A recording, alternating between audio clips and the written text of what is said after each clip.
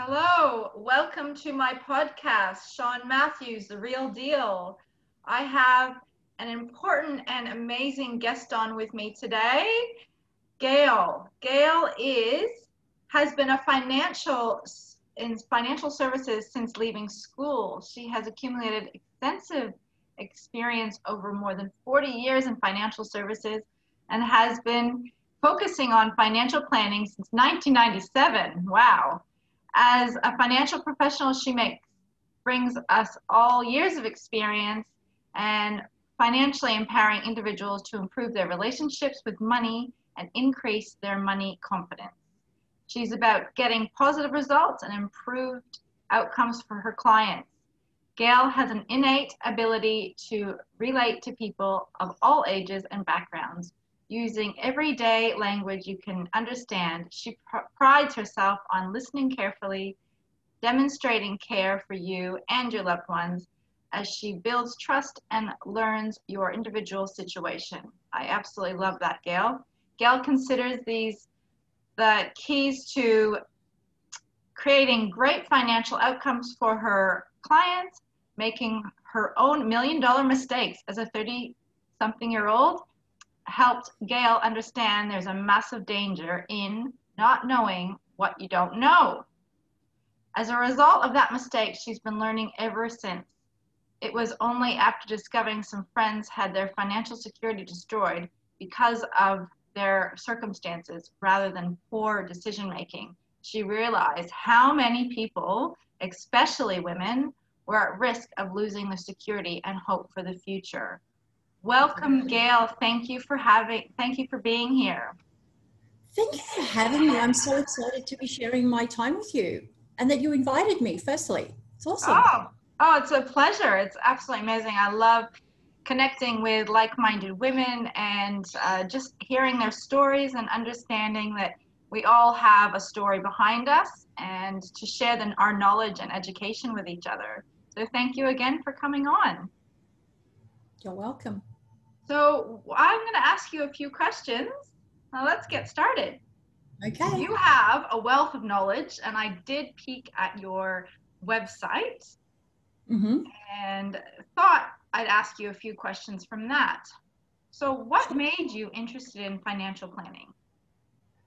Oh gosh, I had been doing banking for many years, and I got to what was considered to be the pinnacle of banking, which was doing commercial lending. And there was this weird little course came up and I was like, oh, I'm bored doing this. I want to go and try that thing over there, that new bright shiny object.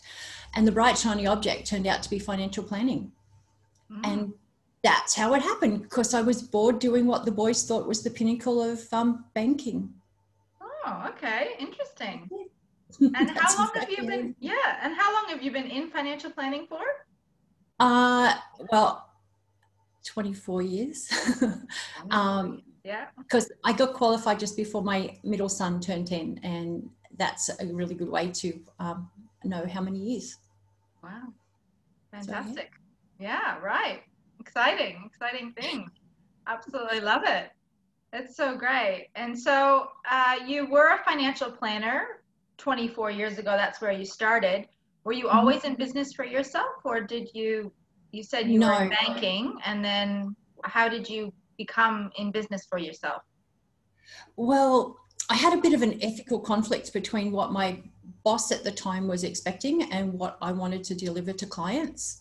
So I basically resigned and went, oh gosh, guess you're starting something on your own, because I know it sounds weird, but at 49, I was considered to be too old to be employable.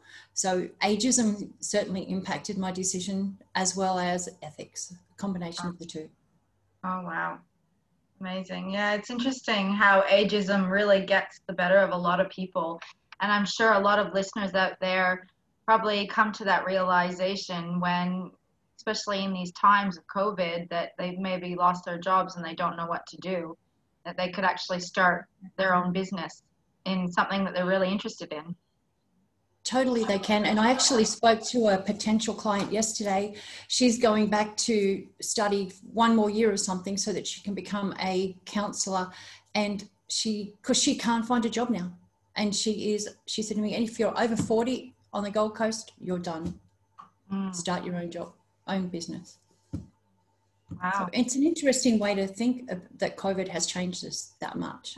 It's changed us sometimes in a better way than in a bad way too, right? Oh, no, I'm seeing that as an opportunity for her to go and actually create something that she wants to do because she's passionate about the subject and helping people. So I'm seeing that as a great thing.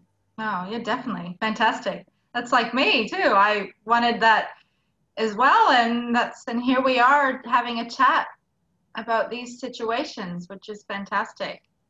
Now, what I'm really curious about, Gayle, is in the intro that I expressed that you did $1 million mistake. How did you do this? What was this mystery $1 million mistake, and how did you overcome it? Well, it came about out of absolute fear, to be honest. My husband came home from work, and at the time we owed a princely sum of $14,000 on our house. And I was a mother of 3, and I was like, oh, I don't really want to go back to work full time. Mind you, I have never stopped working, just saying, and my youngest son is 31 in 2 months' time, so never stopped working with 3 kids. But the point was, at the time, I was terrified that we would lose our house, and we were going to have to borrow this $100,000 amount that he wanted to put into an investment that we would have absolutely no control over, and we would be basically going, here, take our $100,000, we're going to borrow it. And I was going, I'm going to be working for the rest of my life to pay this little sucker off. I just can't do it. And my husband, instead of encouraging me to investigate and talk to the accountant and maybe, get a little bit more knowledge about it, and he was probably equally as guilty in hindsight, we both went, well, no, we don't want to borrow $100,000 to put into an investment. But 3 years later, he walked in the door and he went, you know that company that I wanted to invest in? I'm like, yeah. And he went, and that was how it was. Each share just sold for $1.1 million. What?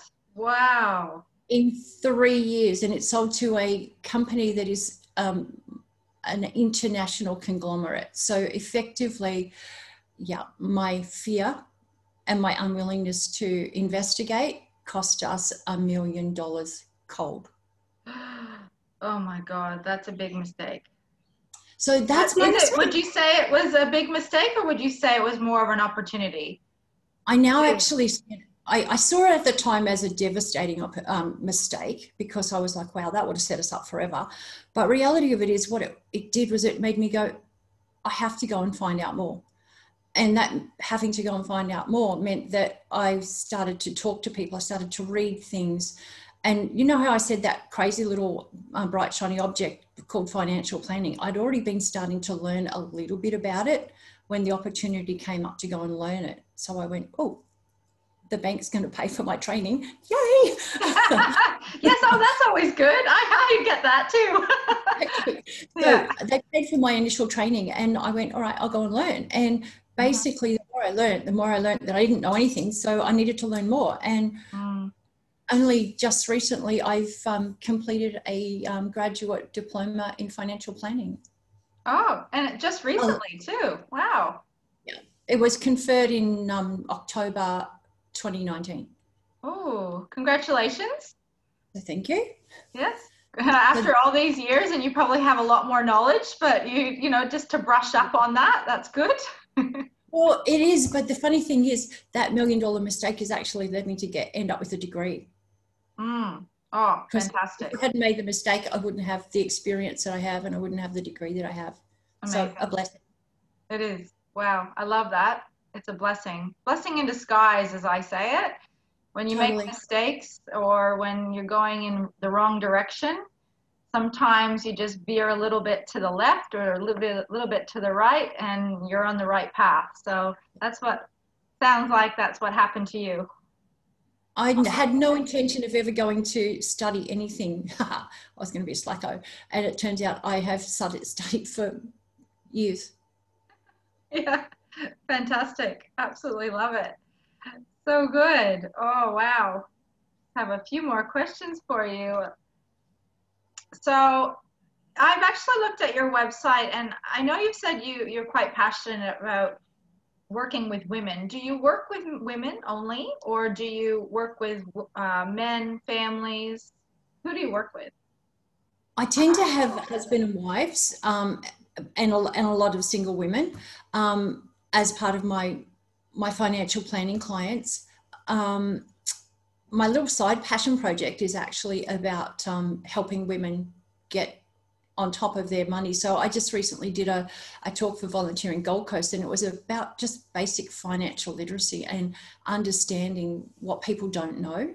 Mm-hmm. And again, having done this for 40 plus years, you don't realize how advantaged you are in what you've picked up, what you know, versus what people don't know. Does that make sense? Yeah, definitely. And it does definitely make sense because in school, we're not taught really finances No. and how to invest in things. We're not taught that at all.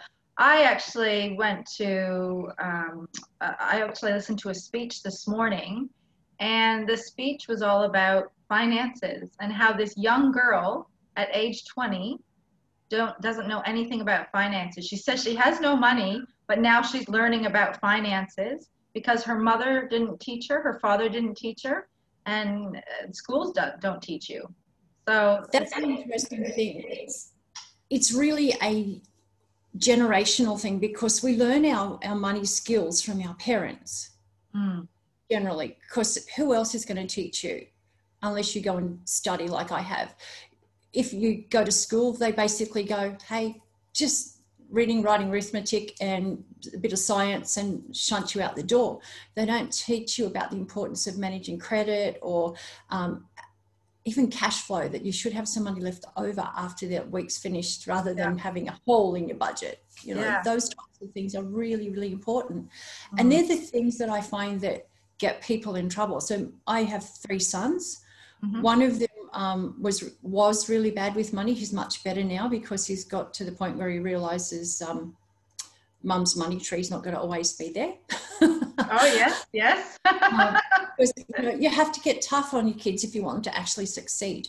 Another one has always had his head screwed on, and when he was 15, actually the 2 younger ones, they all had managed funds, but I remember them talking about when they were in their teens, they were in my name, but they were the kids' money. And they used to measure their gains and losses in skateboards, for goodness sake. They'd spent $200 on a skateboard each. Yeah. And they would actually measure an increase or a decrease in their investment portfolio based on how many skateboards it had gained or lost. Oh, that's clever. That's how they measured their profit. And the youngest one, when he was 15, he started a job. And because he'd had that experience of having those managed funds there, and he knew that things went up and down, he said to me, Mum, I want to buy some shares. And I'm like, okay, what do you want to buy? And we talked about it. We purchased them. And when he was old enough to buy a car, we sold them. And he made a $3,000 profit on his little share portfolio. Oh, fantastic. Well, So, go on. But it's possible to teach your kids good habits, where it's also possible to teach your kids nothing if you don't know the habits. Exactly. Just what you said, you don't know what you don't know. And when you're a child growing up and you don't know the finances, you have to learn after school as a young adult on your own, which is kind of hard because you're kind of thrown in the deep end, aren't you? But your kids sound like they've had a good upbringing with finances because they've had a mom like you, which is fantastic. Yeah, it has been quite helpful. Yeah. And money stories. We were talking about that. Now, everyone has a money story. I know I've had a money story in the past before, and it really does get to you. Sometimes you say, oh, no, I can't earn that much, or I'm not worth that much, or there's always these things that happen. What do you say about money stories, and how can the listeners get something out of the fact that we all have a money story? What do we do with that money story, whether it's negative or positive? How do we change it? So I'm going to say probably most listeners will have, probably 95 to 99% of them will have a really poor money story. And I know that sounds horrible, but we do, because invariably, if you're like me, as we were growing up, all I heard was money doesn't grow on trees. We can't afford that. Only rich people are like, well, if people were rich, they generally were taking advantage of somebody else. They were ripping up somebody off. You know, I can't say that I came from a wealthy family. It was one of those families that we had food on the table. We had or not everything, most things we needed. But, and I can also say to you that I remember my mother telling me that how embarrassing I was at one point because I had gone overseas and taken my family. She said, do you know how embarrassing it is to have somebody like you as a daughter? You spend money like it's water. Wow. And it wasn't that I would spend money like water. We just had different priorities to my parents. Mm-hmm. So we would save for a holiday, and every 2 years we would take our kids overseas. So, you know, having that negativity in my childhood, I had a horrible money story. It was all about fear and lack. Because remember, I told you about my $1 million mistake. It was all around fear, because basically I was fearful we would lose the house. I would have to work forever. And remember, I said, I've not stopped working. Yeah, So yeah. I don't know Do you where I have was going. holidays? Can I just like put that in there? Do you Yeah, actually I have do holidays, Gail?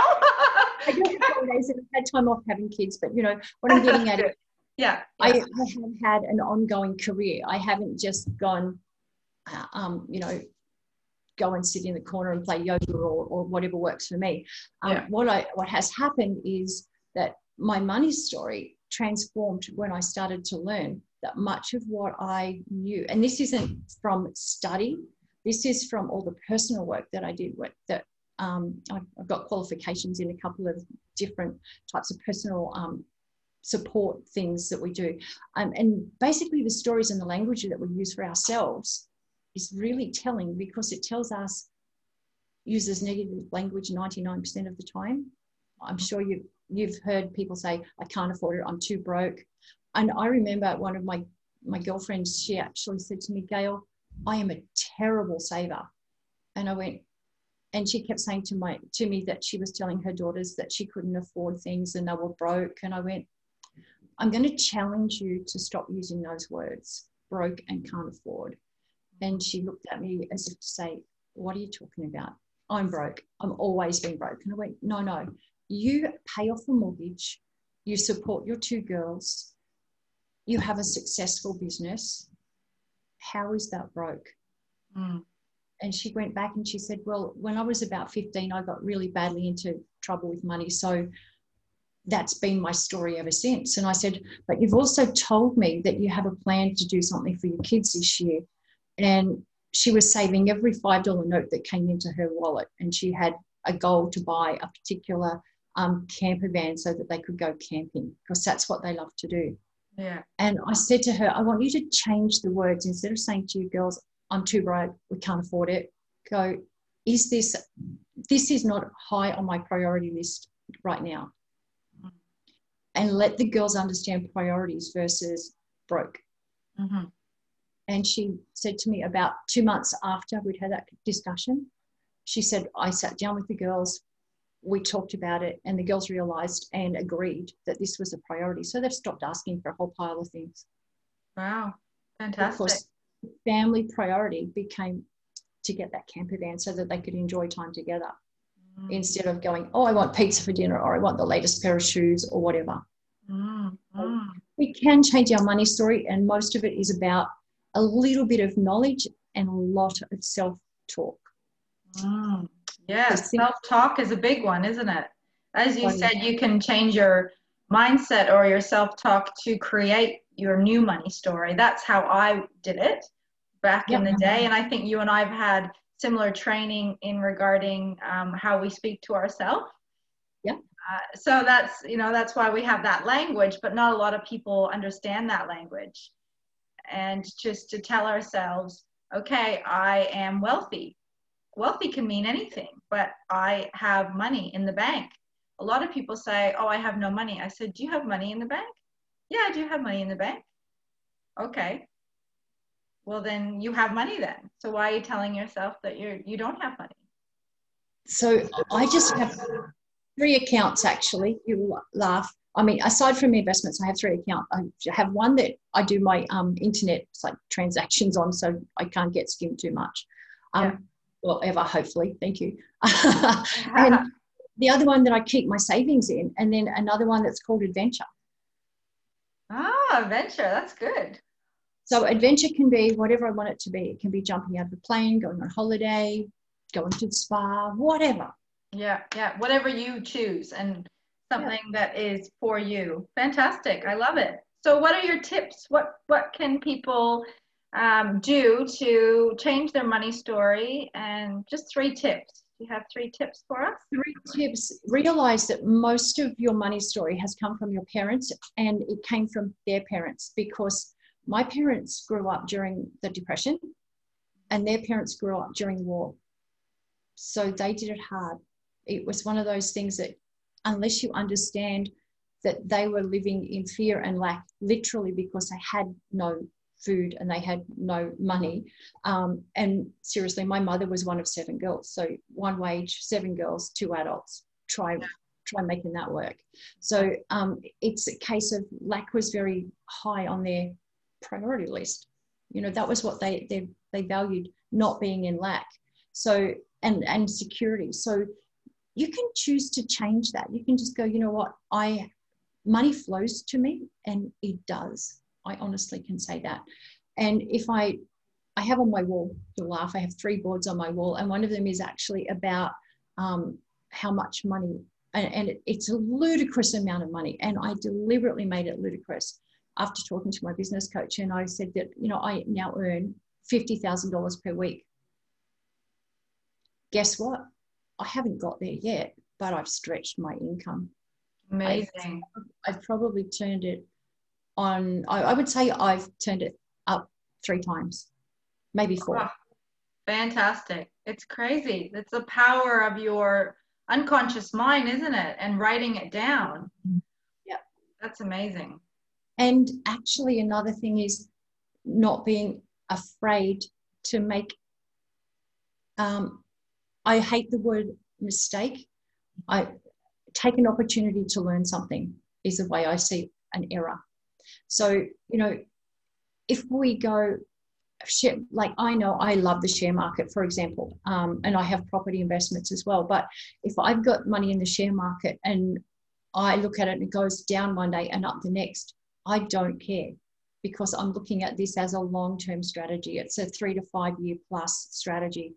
And in some cases, it's probably going to be a 35-year strategy based on when I bought them and when I'm going to sell them, because effectively these things just keep paying me income. Every 6 months, they pay me income. So why would I want to destroy a money tree, effectively, that pays me money, and, by selling it because it's gone down? Yeah. It's just changing your thought process about volatility, because that going up and down is actually called volatility. Yeah, well, there you go. That's a good tip. Something that I didn't know, but I also am learning those sort of things, because it is risky to buy into shares. And what is really happening right now is all the things that people are investing in, not just property, but what are the other things that people invest in shares? Okay, so things like that. A lot of people will invest in cash and fixed interest. They'll go to the bank and they'll say, hey, take my money, put it in a term deposit.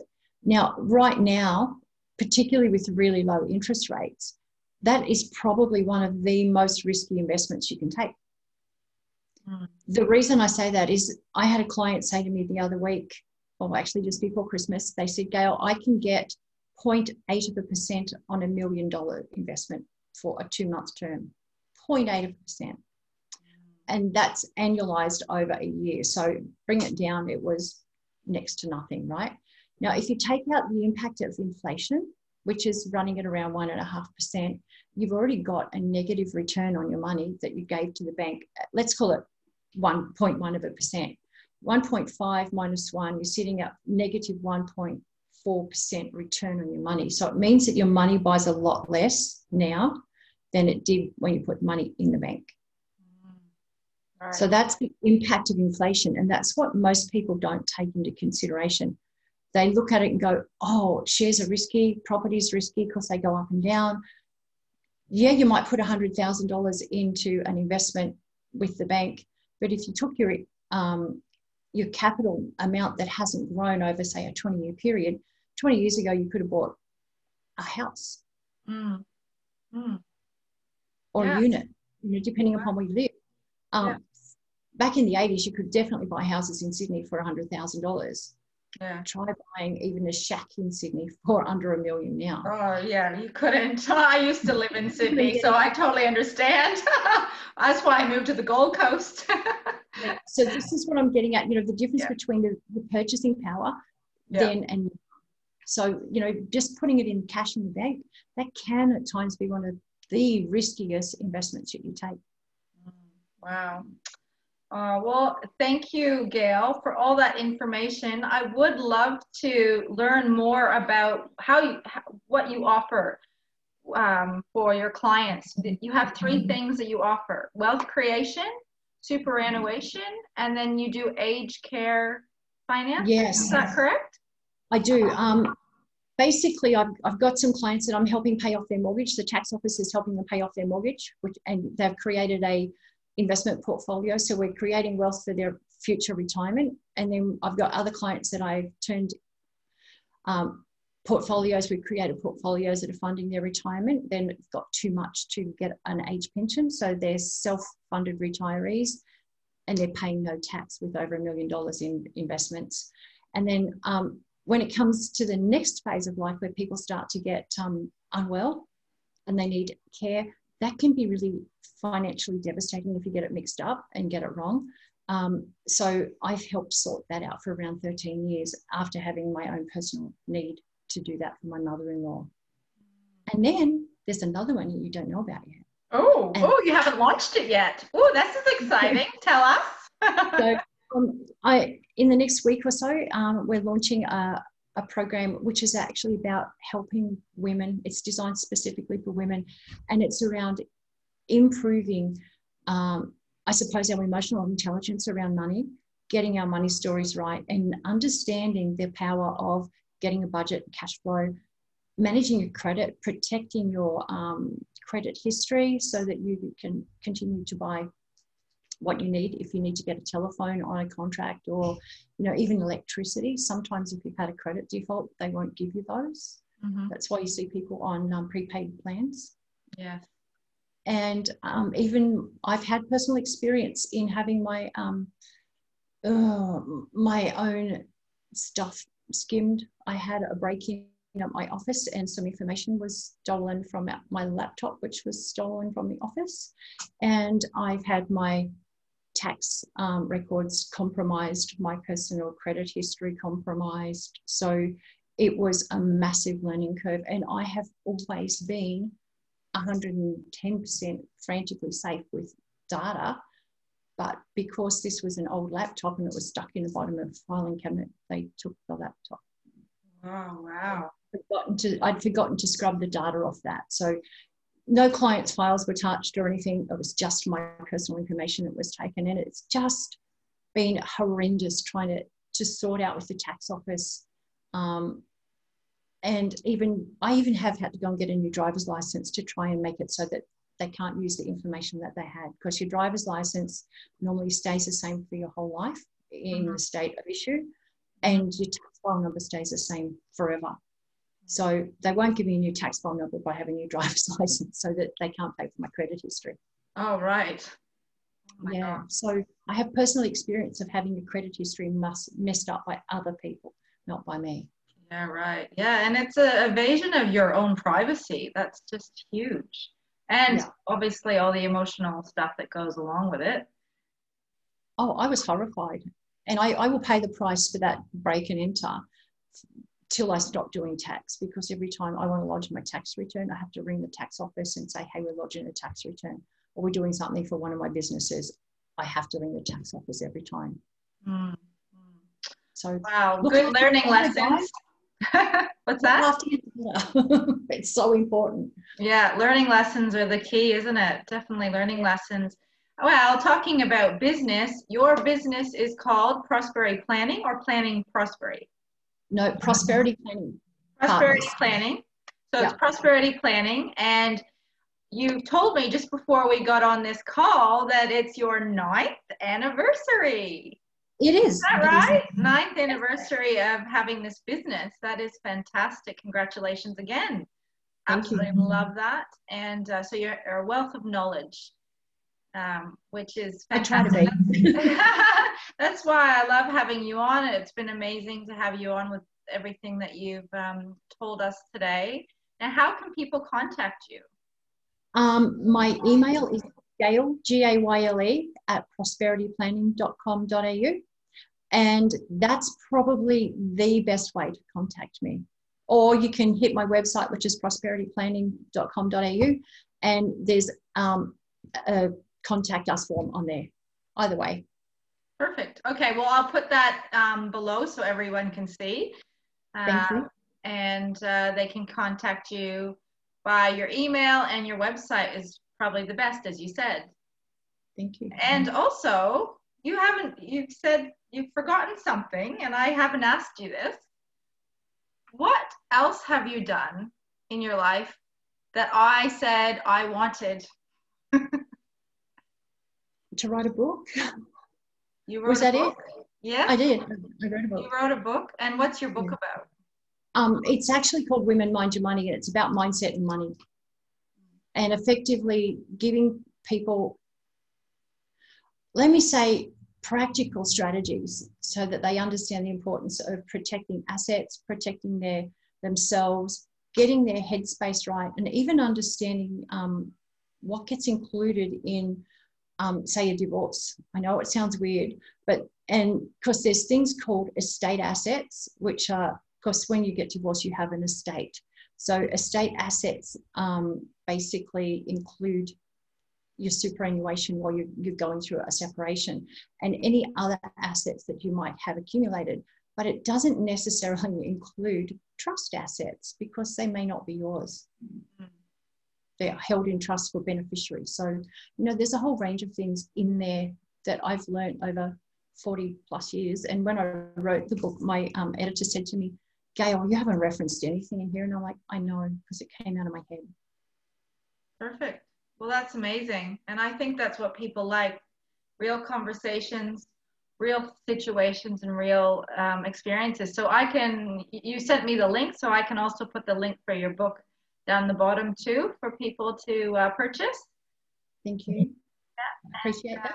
Yeah, and I hope all of you listeners out there have gotten some value out of the conversation today with Gayle and I. And as I said, I'll put all the contact details for Gayle underneath and attach them. And if you want to contact her, just give her a call. Thanks again, Gayle. Thanks, Sean. Appreciate your time. You too. I appreciate your time. See you later.